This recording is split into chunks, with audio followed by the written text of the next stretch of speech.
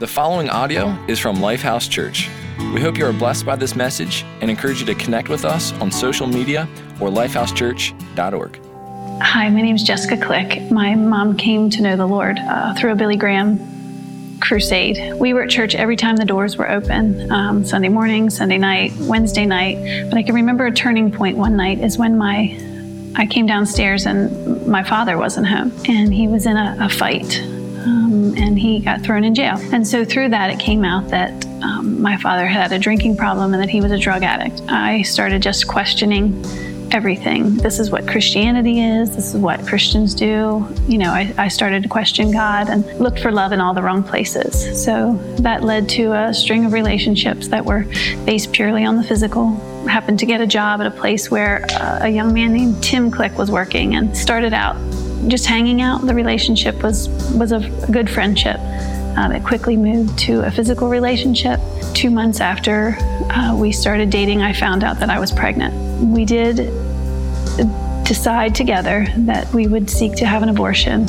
I remember that drive. The first time, I can tell you all of the details. I remember inside that something literally and figuratively died in me that day. There was just a part of me that I knew I could never get back. Tim and I are still dating, but I was pretty sure that I deserved for him to leave me because I thought that I was a monster. We did remain together. He actually proposed, and we were engaged November of that year. In April of the following year, 2 months before our wedding, I found out that I was indeed pregnant again. This time I just made the appointment without even thinking. I don't remember anything about the second time. I feel like that's probably the lowest point. Feeling that God wanted nothing to do with me, that I was never going to be used for anything valuable. Yeah, church just got real. Real people living real lives and carrying real guilt, real shame, and very real baggage. You know, when I grew up in church, the phrase putting on your Sunday best, it wasn't just about your physical appearance.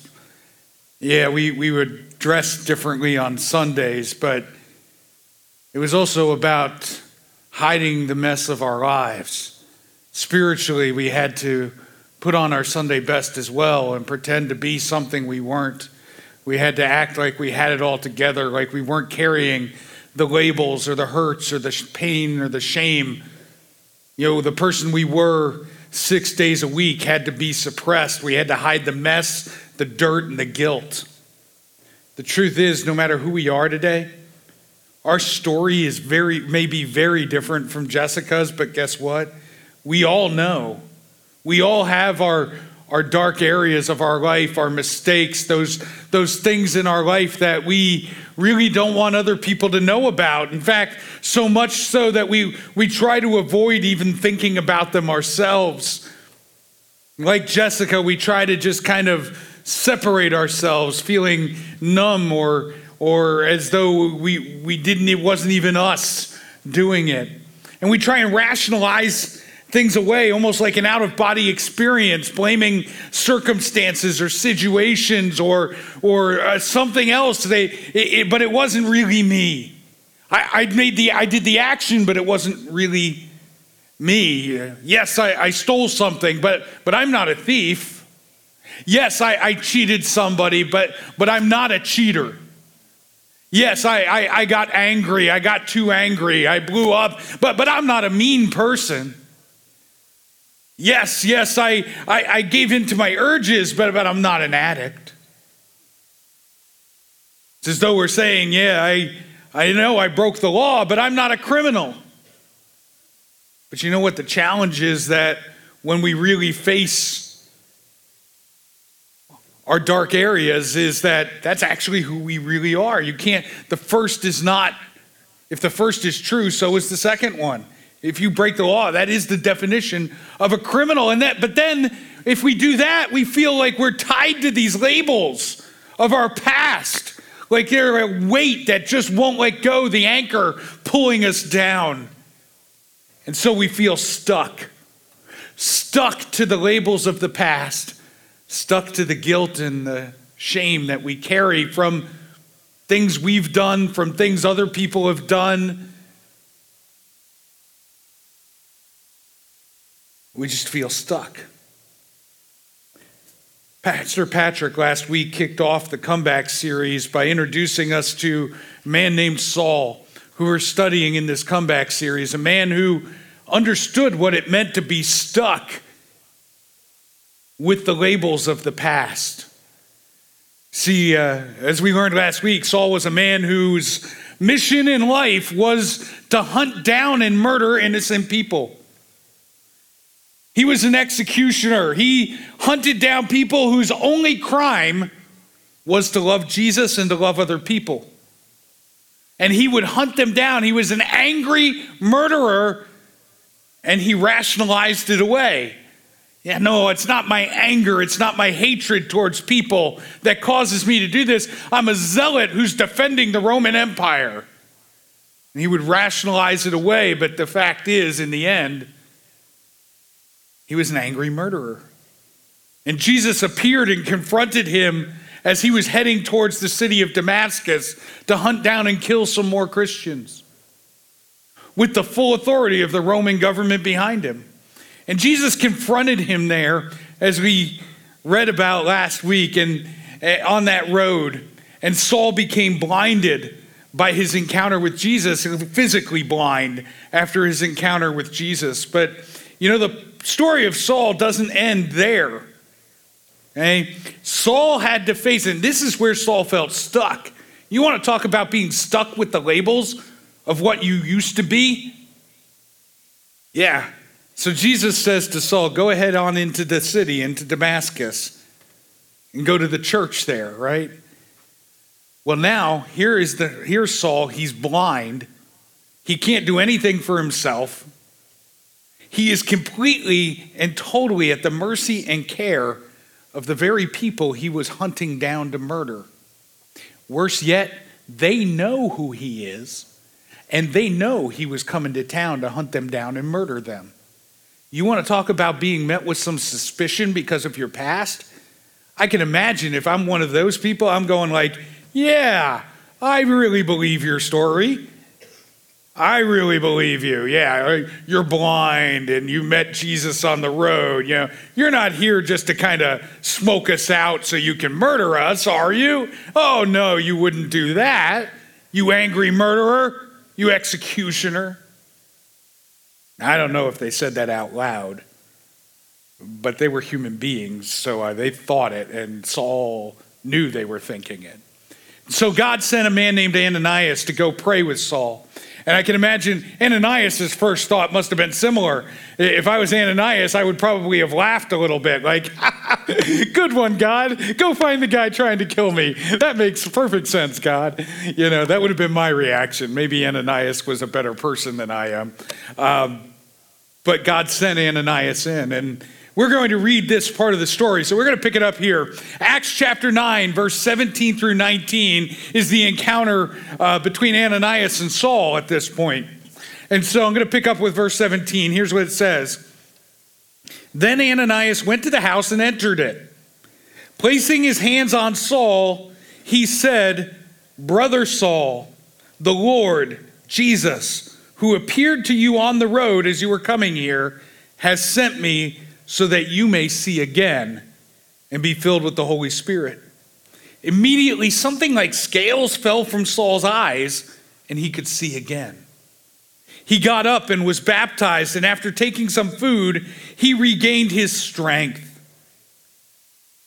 What we see here is Saul had experienced on the road to Damascus a radical life-changing experience. His encounter with Jesus became a before and after. But the proof is in his encounter with Ananias here. With the very first word out of Ananias' mouth dropped all of Saul's labels. He was no longer murderer Saul. What's the first word Ananias said? Brother. And then he immediately followed it up by saying, I know you met Jesus on that road. He was saying, look, I know you're not lying. I can see in you that you have had a complete life-changing experience, encounter with Jesus. So what we see in Paul is that Paul was no longer the person he once was.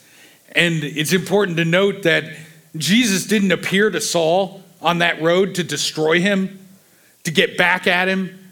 Instead, he appeared on that road to change Paul, to make Saul into Paul, to change Saul to something brand new.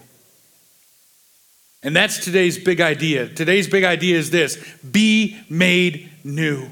See, God wants the same for you and I today in our lives, right here, right now, that we would be made new. When we allow ourselves to be paralyzed by the labels of the past, by the guilt and shame that we carry, whether it's from our own mistakes, our own darkness, or from things that happen to us, we become like Saul when he had the scales over his eyes.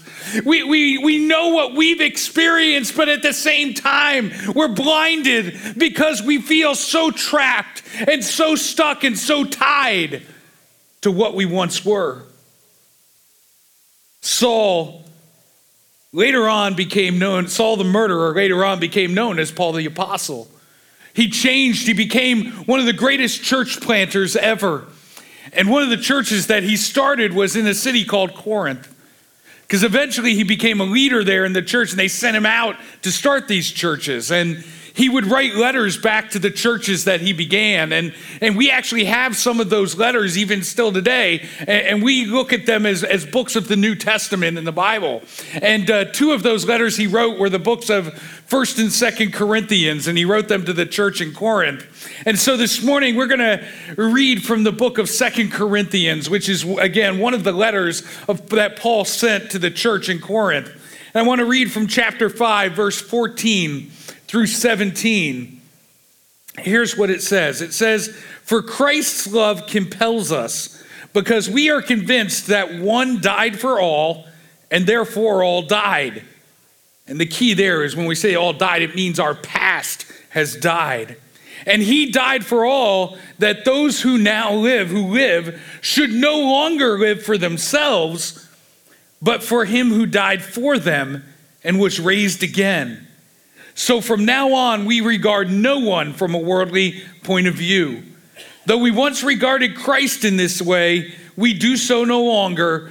And here's the beautiful words coming from a man who understood better than anybody what it meant to be stuck with the guilt and shame and labels of the past. Here it comes, verse 17. "Therefore, if anyone is in Christ, the new creation has come. The old has gone, and the new is here." Like our first birth, Jesus wants to give us a new birth. He wants us to be reborn. He wants to give us a new identity. He wants to change who we are. Saul the murderer became Paul the apostle. Jesus is not, Saul was no longer defined by who he once was, but by who God had made him into. He had been made new. Jesus is not defined by the fact that he died on a cross. He's defined by he died on a cross and then rose again. Jessica shared her testimony earlier, but that was just part one. We see the guilt and the shame she was carrying, but the good news is there's a part two today. And so we're going to take a moment and listen to part two of Jessica's testimony. We remained together 3 years into our marriage. I found out that I was pregnant again, and of course, everything's set up right. We're married, it's fine. 8 months after Ian was born, I was pregnant again.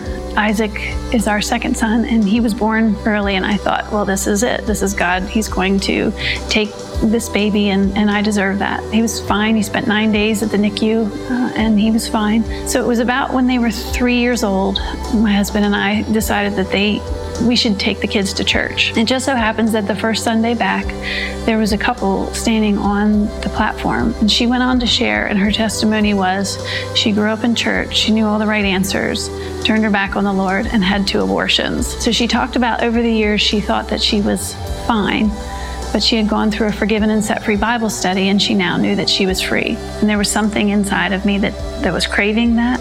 I wanted to be free, but I didn't think I could be forgiven. So I sought her out after the service to see where I could get this freedom and forgiveness, and she had spoken of this Forgiven and Set Free Bible study. One Sunday morning, there was a pastor that had come to the church, and he started to share the gospel. He said, somebody here needs to hear the gospel. So on October 7th, 2007, that gospel was shared for me. I asked the Lord to forgive me for all that I had done, that I had made such a mess of my life, and I asked him to be in charge.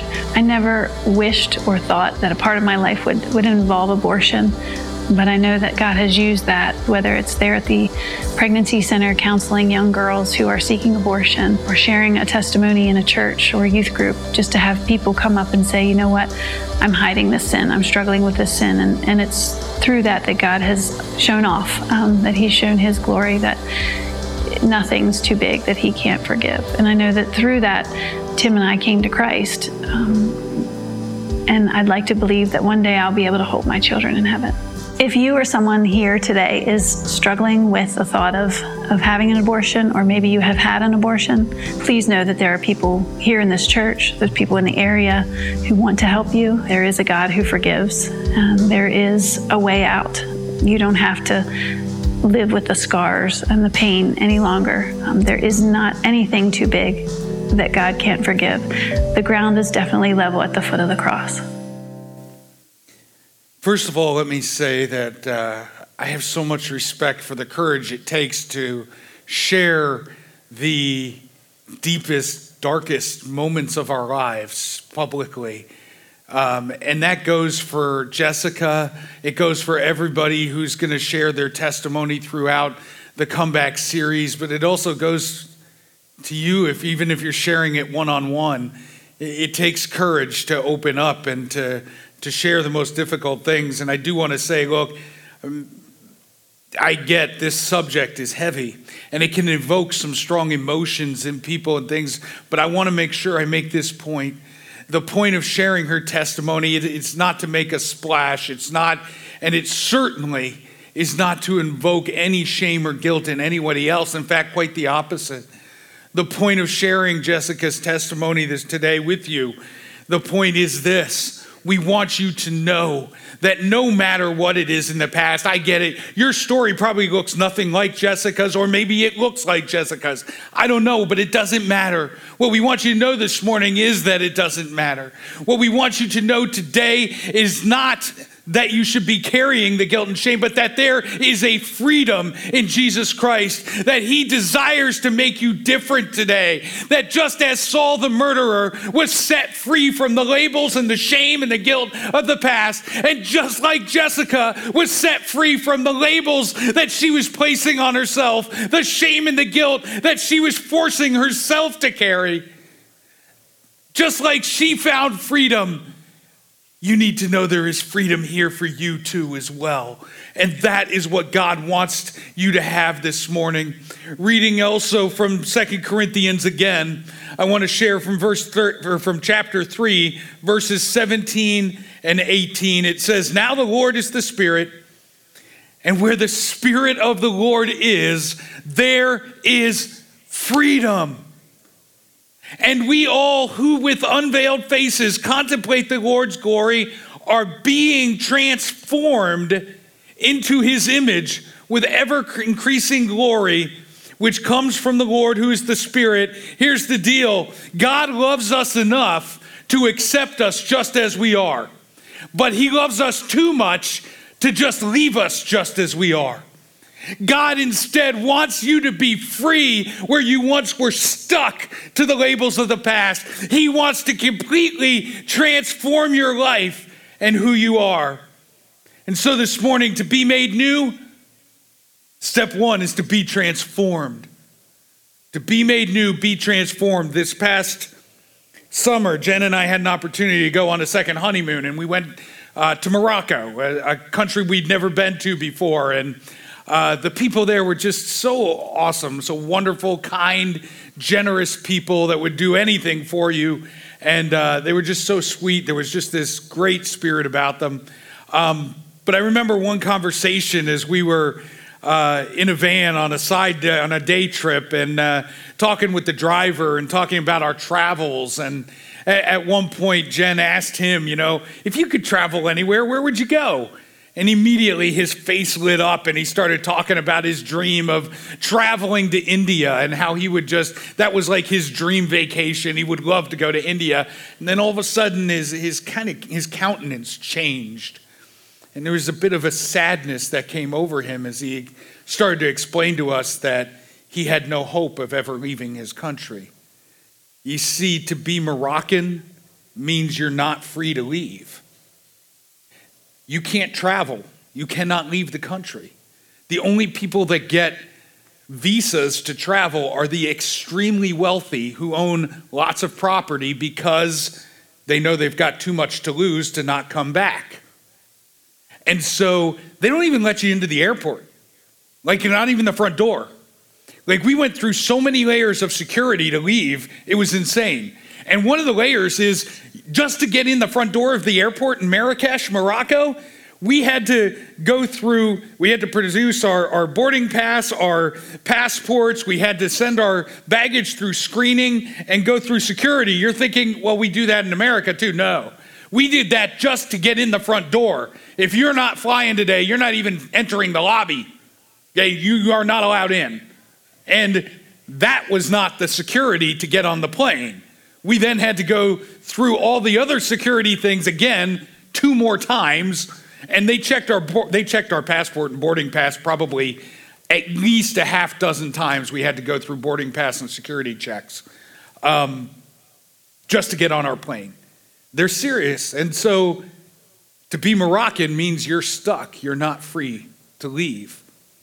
Now, they actually have it better than some countries in their area, and they know it, but there's also this sadness because that label defines who they are. To be Moroccan defines who they are. It reminds me of the quote that came from Al Pacino playing Michael Corleone in The Godfather 3. I never saw this movie, oddly, but I've heard this quote in a million different TV shows and movies since. I researched to find where it started. And the quote was simply, just when I thought I was out, they keep pulling me back in. And I guess I can only think, I always think of Seinfeld when I hear that because they had a whole episode where they kind of did that thing. Anyway, but I've heard it a billion times, but oftentimes we feel this way. We're like Moroccans spiritually. Like we feel like we're so tied to our old identity, to who we are, that we can't ever be free. Isn't that pretty much what Jessica shared earlier? That she felt like she could never be forgiven or be made free. And so, too often that's what happens. And what it takes, though? We need a complete transformation. We need to be willing to let God take our complete identity away from us and change it. Saul had to become somebody completely different. He could no longer be the person he once was. He could no longer hold on to the things of the past. And today, maybe you're having trouble letting go of a sin of the past. Maybe the sins of your past are the sins of your present too, because there's something you just can't seem to stop. Or maybe it's the guilt and shame of something that you did in the past that you just can't seem to let go, the old identity. Or maybe it's something that happened to you, but you still can't seem to let go of the old you, of what had happened to you, of being a victim. And so I ask you this morning, what labels are you holding on to from your past that you need to let go of today? Thief, cheat, addict, angry, lonely, desperate, victim, harsh, judgmental. What parts of the old you have you continued to hold on to because either you didn't want to let go or you just felt like you couldn't, no one will ever believe it anyway. And just when you think you're free, you feel like you're pulled right back in. Have you ever had it happen? You're going along and you think you're good. You think you're different. You think you've changed. And then someone comes along, a friend, a family member, maybe even somebody you don't know, says something to you that just reminds you and makes you feel like that label has just been put right back on you again, because you're still carrying the weight of that label of your past. And so this morning, I want to ask a question right now and then circle back to it in a few minutes. And the question is this: if there was one thing about me that was guaranteed for God to change this morning in my life, what would it be? Here's what I mean. If there's one thing about you that you could change by simply saying, God, here it is. This is what I want changed today in my life. This is where I want to be different. What would it be? Now, I'm not talking about frivolous things like how much money you have, what kind of car you drive, or what kind of house you live in or apartment you have. I'm talking about real things about you. What would you change about yourself if I could guarantee you that God were going to change it instantly this morning? What would it be that you would want him to change?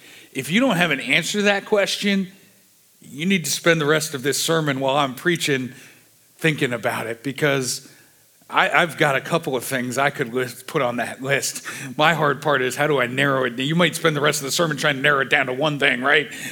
Some of us that have multiple issues, but here's the thing. Here's the good news. God does not intend to leave you the way he found you this morning. He wants to change you today. He wants to take that away from you. He wants you to be transformed. We must lose our old identity today, our old way of defining ourselves. Where we once were stuck, we are now free. Where we once were spiritually stuck, like the Moroccans are physically, we can now be free in Jesus Christ.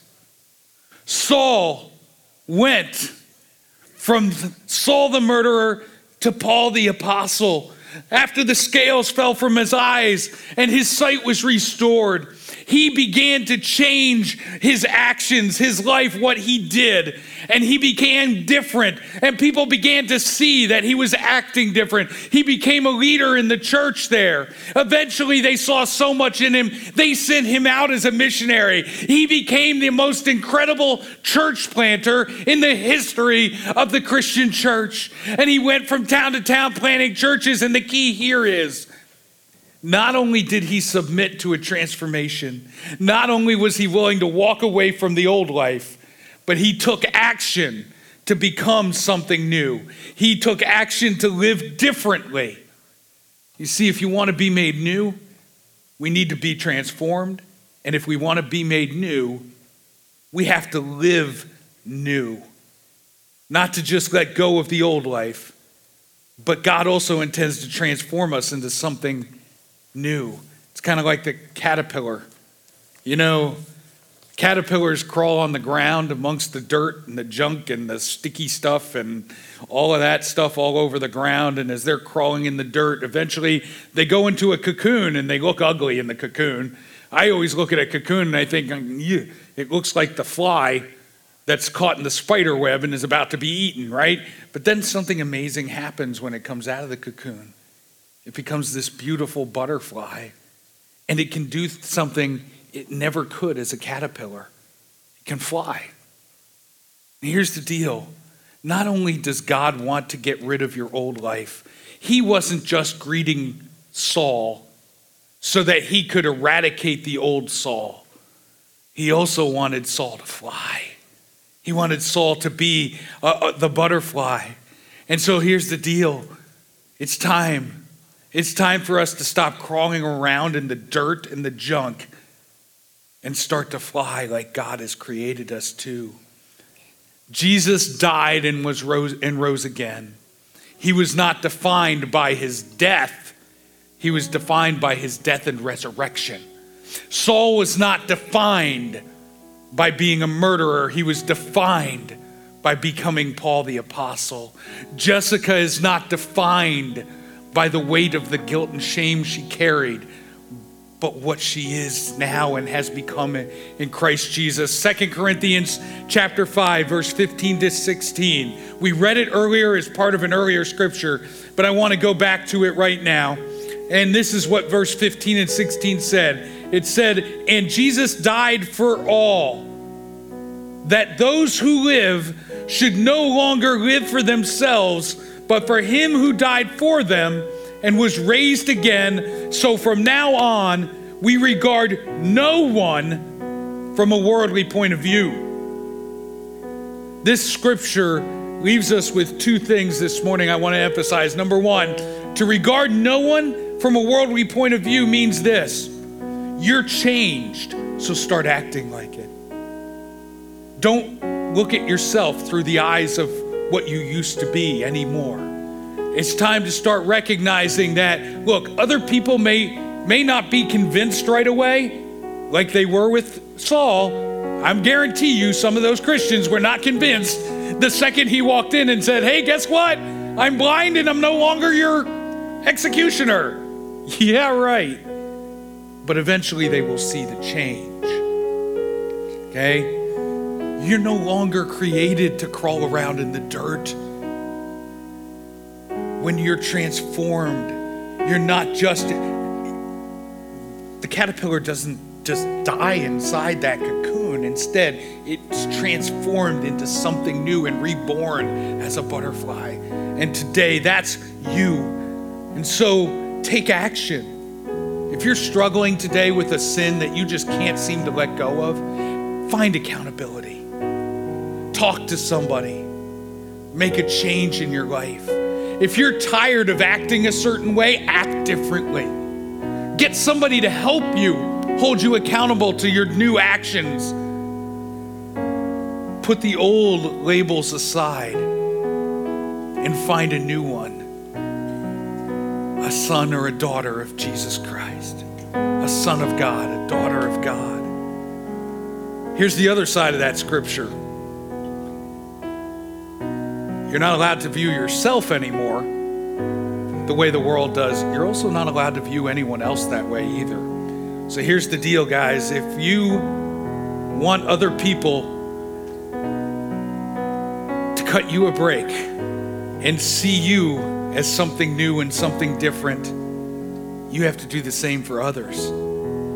Paul desperately, as he sat there as Saul, blind, helpless, he desperately, I'm sure, wanted people to believe that his heart had been changed. And I can only imagine the joy he felt when Ananias came in and spoke new life into him and said, "You are no longer murderer Saul, you are my brother Saul." Ananias saw something different in him. So guess what? Jesus no longer looks at you with the labels of the past. You need to cut others a break and not look at them with the labels of the past. It's easy to say, cut me some slack, don't label me like I used to be. It's not always so easy to give the same away, but that's our job today as well. So I'm gonna pray in a few moments here, but I wanna circle back to the question I asked earlier. If you could be guaranteed to have God change one thing about you right here, right now, today, what would it be? And as we pray, I want to pray with you and for you and for myself too. Here's what I want to do. First of all, if you are here and you have never had an experience with God, you don't have God in your life and you know it, but you want God in your life today, I want you to know it's simple, because you don't have to you don't have to jump through hoops. You don't have to pray fancy prayers. But when we pray in a few moments, all you have to do is in your own heart, in your own way, is tell God, you know what? I need you in my life. He's not impressed by fancy language, so what difference does it make? Just let him know. God, I don't have you, but I want you. I don't have you, but I need you. However you want to say it, let him know you need him today. And then could you do me a favor? We would love to just cheer you on and support you in that decision. So if that's you today, there's an envelope in your program and there's a box on it that says, I made a decision to follow Christ today. You could check that box off and drop it if you don't have time. But if you could, we would love to have you actually just stop by in the lobby. There's a Raised to Life banner and somebody would be there. They'd love that chance to talk with you today about this awesome decision you're making. Either that or you can come down front at any time throughout the remainder of the service, and our prayer team will be down there. And I'd like to take a moment and invite the prayer team to come down. And next, I want to address those of you. And so if the prayer team could come down now. I know that there's some people here today that maybe this testimony and this subject have evoked some really strong and difficult things in your heart and in your life. Maybe you need somebody to help you and you don't know where to turn. I would love for you to be connected with our care team. We have a care team here at Lifehouse that is trained to help people in counseling situations, to help you either give you the help that you need or get you connected where you can get that help if they can't provide it. Our prayer team can also get you connected with our care team, but also you can see the email address up here on the screen, care@lifehousechurch.org. You can email them. You can do it right now on your phone if you wanted to. And they will get back to you and get you in touch, or our prayer team's down front for the remainder of the service. For anybody, if you need somebody to pray with you, they're here. So finally, I also, for all of us, what is that one thing? Is it a sin that we've been holding on to that we just haven't let go of because we feel like we can't control the urge, or because we just don't want to give it up? Is it the shame of something we've done in the past? The hurt from something that happened to us in the past? Or something else? I don't know. But how did you finish that sentence? Right now, let's all bow our heads, close our eyes. Let's pray together. Lord, God, I pray right now, first, for those who are saying to you for the first time that they need you in their life. God, I celebrate with them this great decision, and I pray that you would give them an assurance in their heart right now that you love them and accept them, that you accept them just as they are, but that you love them too much to just leave them be the person they are. God, we thank you for all of us, God, and right now we pray, however we finished that sentence, God, we lift it to you. God, I pray for those who are hurting here today. God, I pray that right now that you would lift the guilt, the shame, the hurt, and the labels of the past, the labels we've put on ourselves, the labels others have put on us.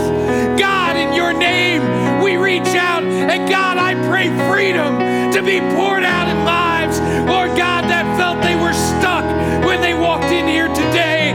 God, don't let any one of us leave here today the way we came in. In your name we pray. Amen. Thank you for listening to audio from Lifehouse Church, located in Hagerstown, Maryland. We believe that through Christ, life change happens here. So we invite you to connect with us further by visiting lifehousechurch.org.